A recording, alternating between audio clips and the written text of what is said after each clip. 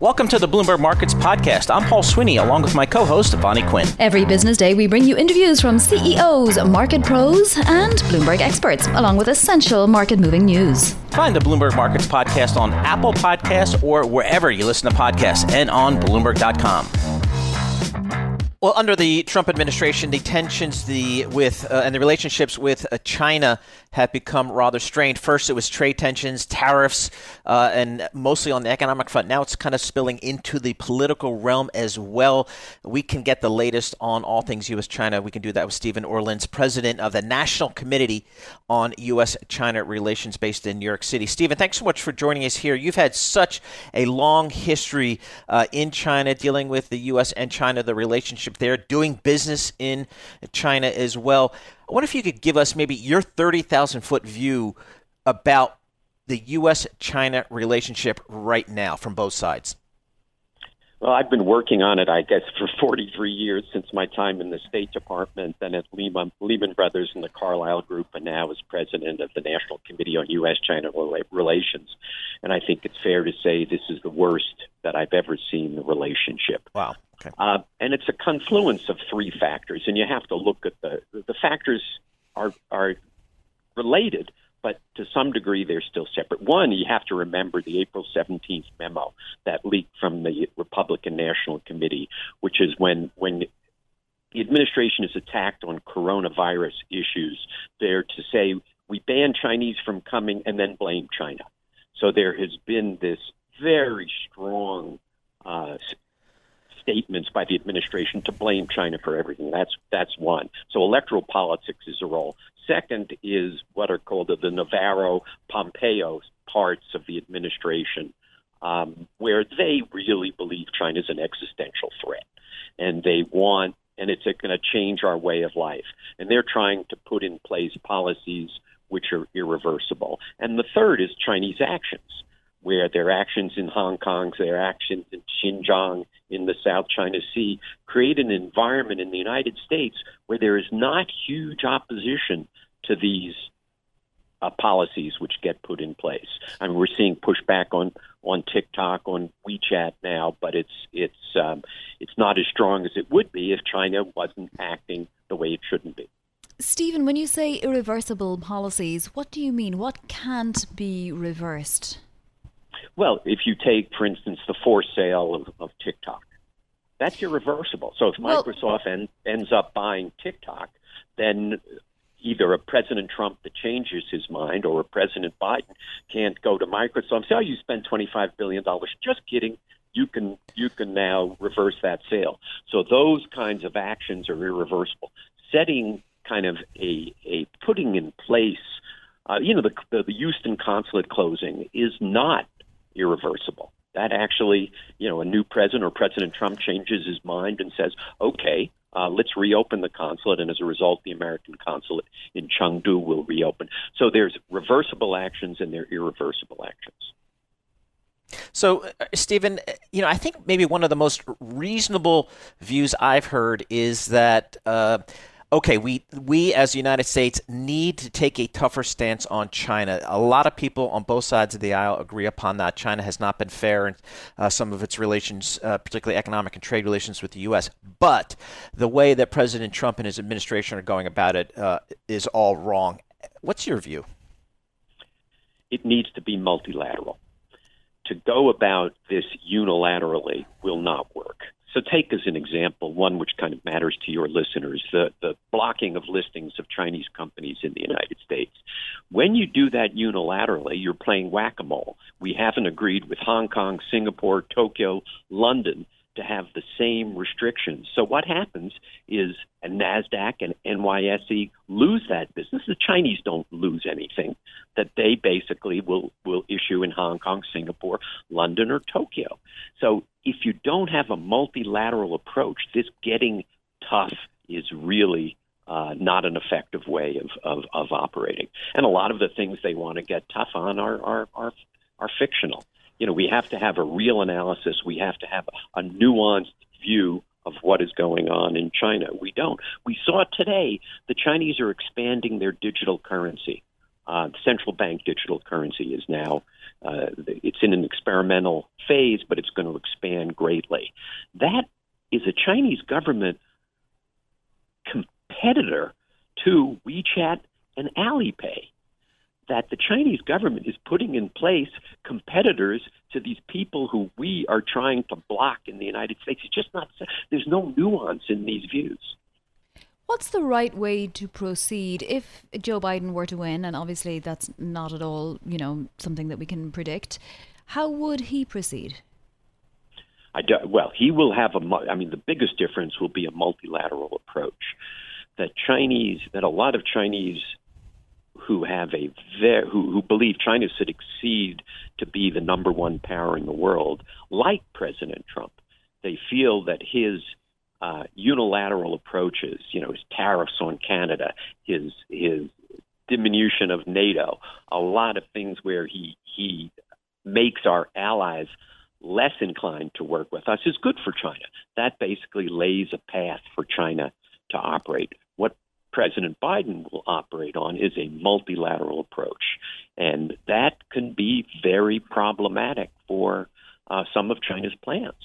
So if we had something equivalent to a TPP, it would force China to change its trade policies, its investment policies, its protection of data policies. The TPP had lots of things in it which China would have had to agree to in the end, or it would have been excluded from this global trading system. So I think the big difference is multilateral versus unilateral. All right, Stephen, 30 seconds left. What is your view, or what do you think the view is within China as it relates to kind of how they should proceed with the United States over the next 10 years? Well, they're worried about the next 83 days. Okay. They think that they're very focused on not overreacting to the provocations from the Trump administration. They believe that either a re-elected President Trump or an elected President Biden would have different policies towards China. I think in the long term, they're looking for China. Again, there is no Chinese government view. It's a lack of nuance. There are people in the Chinese government with different views. Some want a very constructive, productive relationship with the United States. Some want to confront the United States. So we need to adopt policies which reward those who want to cooperate with the United States. And again, you need nuance in policy. You need people who understand China in government to make those decisions. Stephen, we have to leave it there, but it is an excellent, chance to speak with you. Stephen Orlins is president of the National Committee on U.S. China Relations. So we know retail has had a tough time. It's been having a tough time, as they say, and now bankruptcies have started in earnest. Let's bring in somebody who is a bit more at the cold face of retail and has been for decades. Craig Johnson is president of Customer Growth Partners. Craig, where are we in the bankruptcy, cycle? Are we halfway through yet? Are we, done? Well, in terms of the bankruptcies that occurred so far, we think we're, I'd say, about halfway done, maybe fifth or sixth inning. This actually isn't a sign of unhealth on the behalf of retailers. It's really a sign of weeding out of the poor performers and the poor players in what has been a vastly overcapacitated industry that should have been right-sizing normally 5% every year, weeding out the weak stores, the weak competitors, and has put that off. So what we've had by dint of the whole COVID closures is a forced right-sizing, and that's what we're seeing. It's interesting. It seems like when we've listened to a lot of the retailers, particularly the department stores, it seems like over the last several years we've been hearing announcements of 100 stores here, 200 stores there. Are you saying that that's still not enough, that this industry really needs we're still, overstored by maybe 30 to 40% in this country? I would, maybe not 30 or 40%, but by a good 18, 20%. Okay. And yes, there have been cutbacks, but the department stores, remember, you go back a generation ago, comprised 10% of the entire retail market. Now it's down to 0.9%. Wow. So you do the math. Craig, who's next?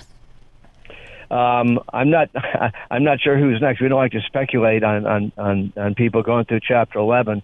But I can say that the people who are that are the share gainers of these companies are, round up the top 6 usual suspects. Walmart, Amazon, Costco, Target, Home Depot, and Lowe's all had are having stellar quarters.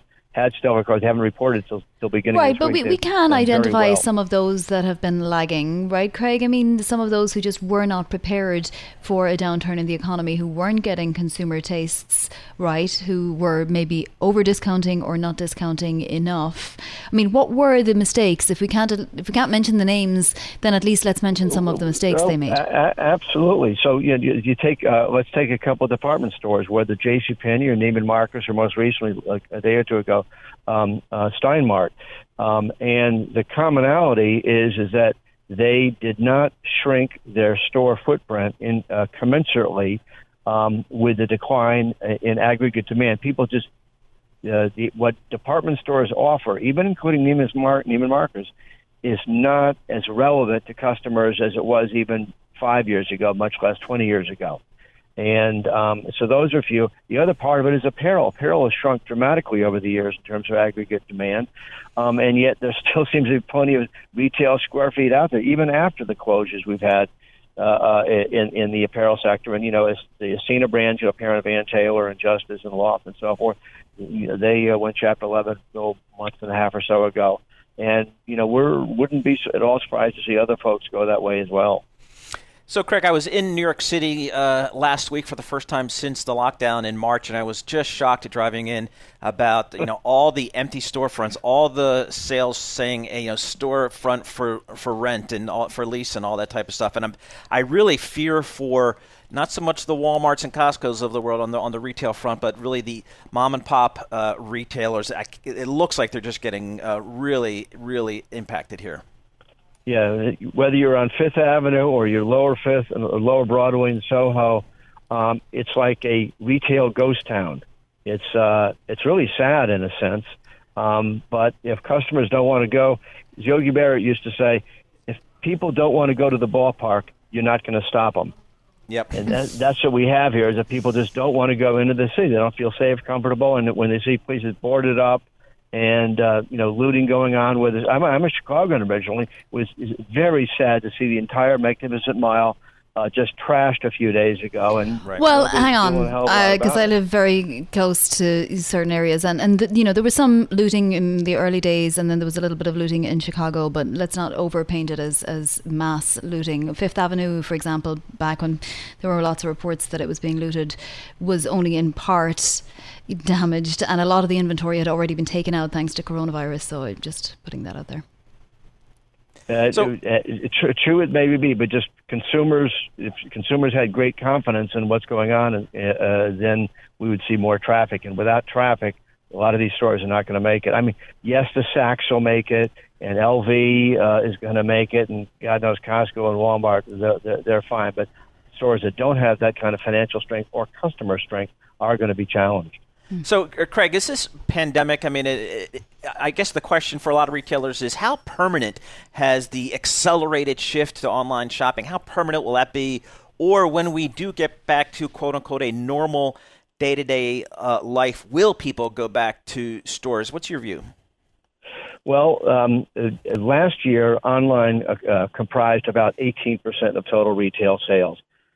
This year, at the peak of the pandemic period in April, it jumped up to about 25%, and has since ratcheted back a little bit as the stores have reopened in May and June, et cetera.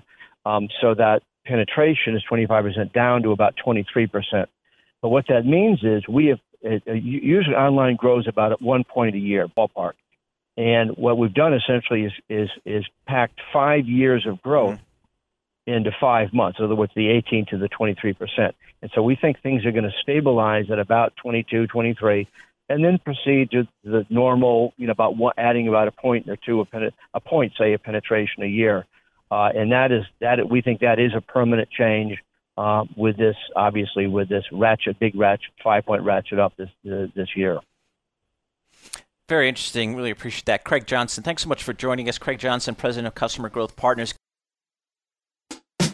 Well, we are so fortunate to have the good folks of Johns Hopkins University lend us their time to here at Bloomberg Radio to help us stay educated and stay on the top of the news on what's going on with this virus and remedies and potential vaccines. Lauren Sauer has been a great friend to Bloomberg Radio and keeping us up to date on all the latest developments. Lauren is the assistant professor of emergency medicine at Johns Hopkins School of Medicine. I should note that Bloomberg School of Public Health is supported by Michael R. Bloomberg, founder of Bloomberg LP and Bloomberg Philanthropies and this radio and TV station. So, Lauren, let's start a little bit with vaccines because I'm just kind of wondering what is going on in Russia. They say they have a COVID vaccine. They say it's safe, but there really hasn't been any real phase 3 testing, has there? No, there hasn't. And that is one of the biggest concerns that we have right now when we look at what's happening in Russia with their vaccine plan. It's being rolled out without phase 3, which can lead to a lot of downstream challenges that normally you would see during that phase 3 process. So different effects that the vaccine can have on a population, different challenges with rolling out just the operational process of rolling out vaccine, and even more safety data is gathered during that phase 3 as well. And so by skipping that, they not only have the potential to harm the population that is receiving the vaccine, but there are significant downstream effects that can happen as well outside of that specific vaccinated population. Yeah, can you explain a bit further, Lauren, as to what that might look like? Sure. So the vaccine can create antibody-dependent effects that can impact how the virus spreads in the community for those who have been vaccinated and those who haven't been vaccinated.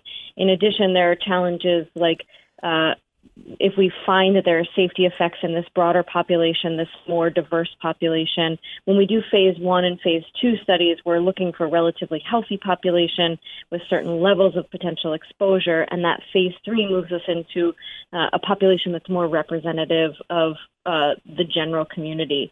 And so we may identify safety challenges that we didn't see in those early phases that could create dramatic health effects for people who are receiving the vaccine more broadly that we didn't see early. So, Lauren, we'll just finish up on this Russia aspect.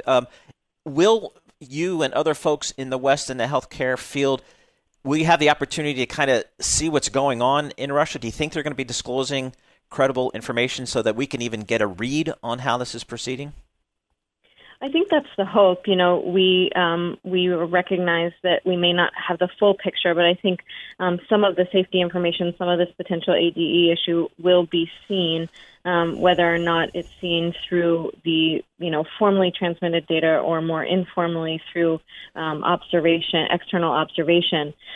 We are hoping, I think, that they actually consider coming back to the idea of conducting a phase 3 trial before they push it more broadly. And I think only time will tell on that. Lauren, where are we in the sort of evolution of the coronavirus across the United States? Have we hit peak yet? Will there be further peaks? When does it come back to the East Coast in bigger numbers? We have a lot to learn about how the virus is going to have potential seasonality or how it will come and go from the various populations. And some of that also will inform us a bit more about likelihood of reinfection and how immunity lasts. So I think in a lot of places across the country, we are starting to see a leveling off, and we hope that maintains, and we hope that that buys us time to create some of these pharmaceutical interventions and improve some of the pharmaceutical interventions like vaccines and some of our therapeutics. Therapeutics don't stop outbreaks. They improve outcomes. And so the vaccine is one of our highest priorities, but we are going to see peaks moving and communities that seem to have had the virus under control have follow-on peaks again as people get more lenient with their behaviors or their adherence to these new behaviors, and just the general mixing in the population with the fall and the challenges associated with back to school, which we're already seeing with the potential for flu season and with the holidays. So, Lauren, when vaccines do become available, hopefully sometime next year, is the expectation within the healthcare community that, vulnerable populations will be targeted first for distribution and then maybe more broadly after that?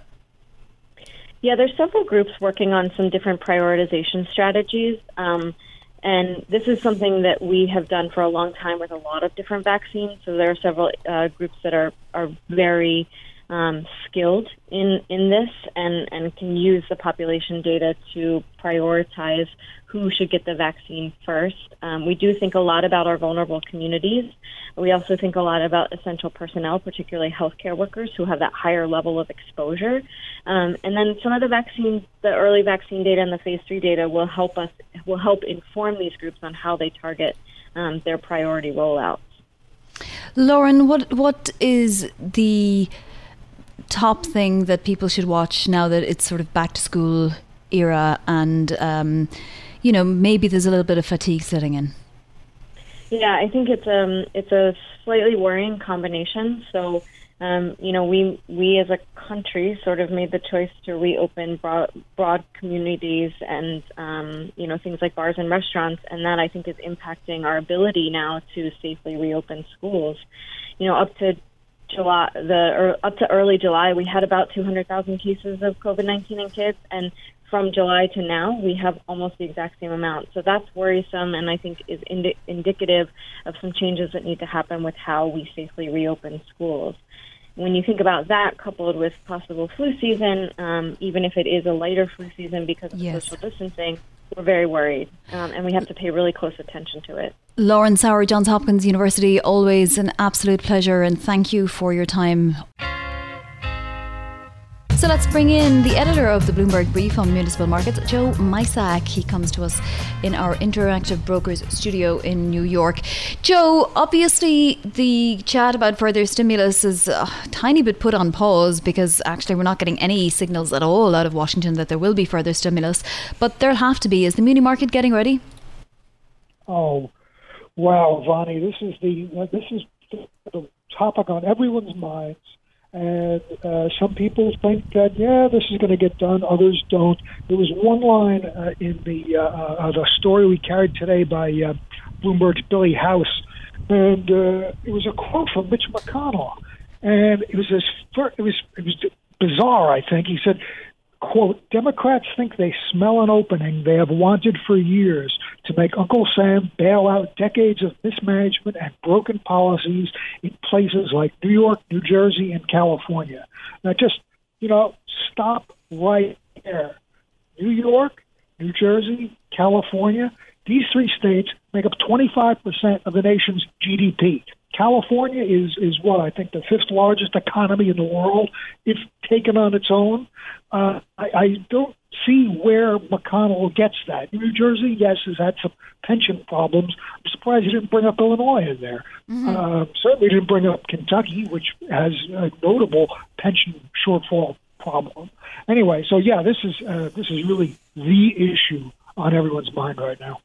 All right, Joe, you mentioned the great state of New Jersey. I'm sitting smack dab in that state right now. And I saw some news recently that the top court approved the state's plan to borrow up to, I guess, close to $10 billion to cover its deficit. What does the muni bond market think about that? Well, I'll tell you, we have almost microscopic yields right now. And to the extent that New Jersey sells all the bonds, part of them, and there's any kind of yield at all attached to them, market will eat them right up because New Jersey, again, it's, I think, number 8, 8 or 9 in the rankings of states listed by GDP. So, New Jersey is a little financial engine too, if you will. They've had problems with the pension and problems with the budget. Governor Murphy seems like he's, kind of a steady hand at the wheel. I think the market would eat these up because right now the market is, we haven't seen a tremendous amount of supply. So, these are the market guys up. Joe, I mean, remember when Meredith Whitney made that prediction way back after the financial crisis? And, it sort of could have gone either way. I mean, a lot of people believed what she had to say and thought that Armageddon was coming for municipalities. Is there any chance that something like that is on the horizon now? Yeah, that's the Munis doomsday scenario. It always comes around. And I talked to, this week I talked to Paul Malloy at Vanguard Group, and he manages $224 billion of bonds, which is size in my market. And he doesn't see it. And the reason is because states and localities are providing funding for essential services. So they're an absolute must for the economic recovery. And he says that he sees that Congress will do something. Congress will stop being intransigent. And, so eventually there will be some rescue money there, some relief, because the alternative is, too horrible to think about. But really, what would that mean? It would mean some defaults, maybe, you see a couple of Chapter 9 bankruptcies at the local level. But the doomsday scenario is so oversold and not accurate when it comes to munis. Joe, I know before the pandemic hit, the taxable municipal bond market was red hot. We had lots of international buyers coming into that market, just desperate for yield. How's that market trading right now? How's the funds flows, the new issuance? How's that market looking to you? Oh, baby, taxable bonds are it's like it's the flavor du jour in the muni market right now, because municipalities, find that rates are so low they can sell taxable bonds, which, as you say, are attractive to out-of-country buyers as well as in-country buyers. They could sell those taxable and advance refund bonds that they sold in the tax-exempt market a few years ago, 3, 4, 5 years ago. And, of course, the most recent Tax Act prohibited the use of tax-exempt financing for advance refundings. So, yeah, taxables are going crazy. And, what are they? It's a portion of the market. Maybe it's $650 billion out of the $3.9 trillion muni market. But I read a report this week that where an analyst said you can easily see it go up to a $900 billion portion of the market in the next couple of years here. So yeah, it's just roaring along. We'll keep an eye on that. Joe Mysak, thank you once again. Joe Mysak, editor, Bloomberg Brief, keeping us up to date on all things going on in the municipal bond market. Thanks for listening to the Bloomberg Markets podcast. You can subscribe and listen to interviews at Apple Podcasts or whatever podcast platform you prefer. I'm Vonnie Quinn. I'm on Twitter at Vonnie Quinn. And I'm Paul Sweeney. I'm on Twitter at PT Sweeney. Before the podcast, you can always catch us worldwide at Bloomberg Radio.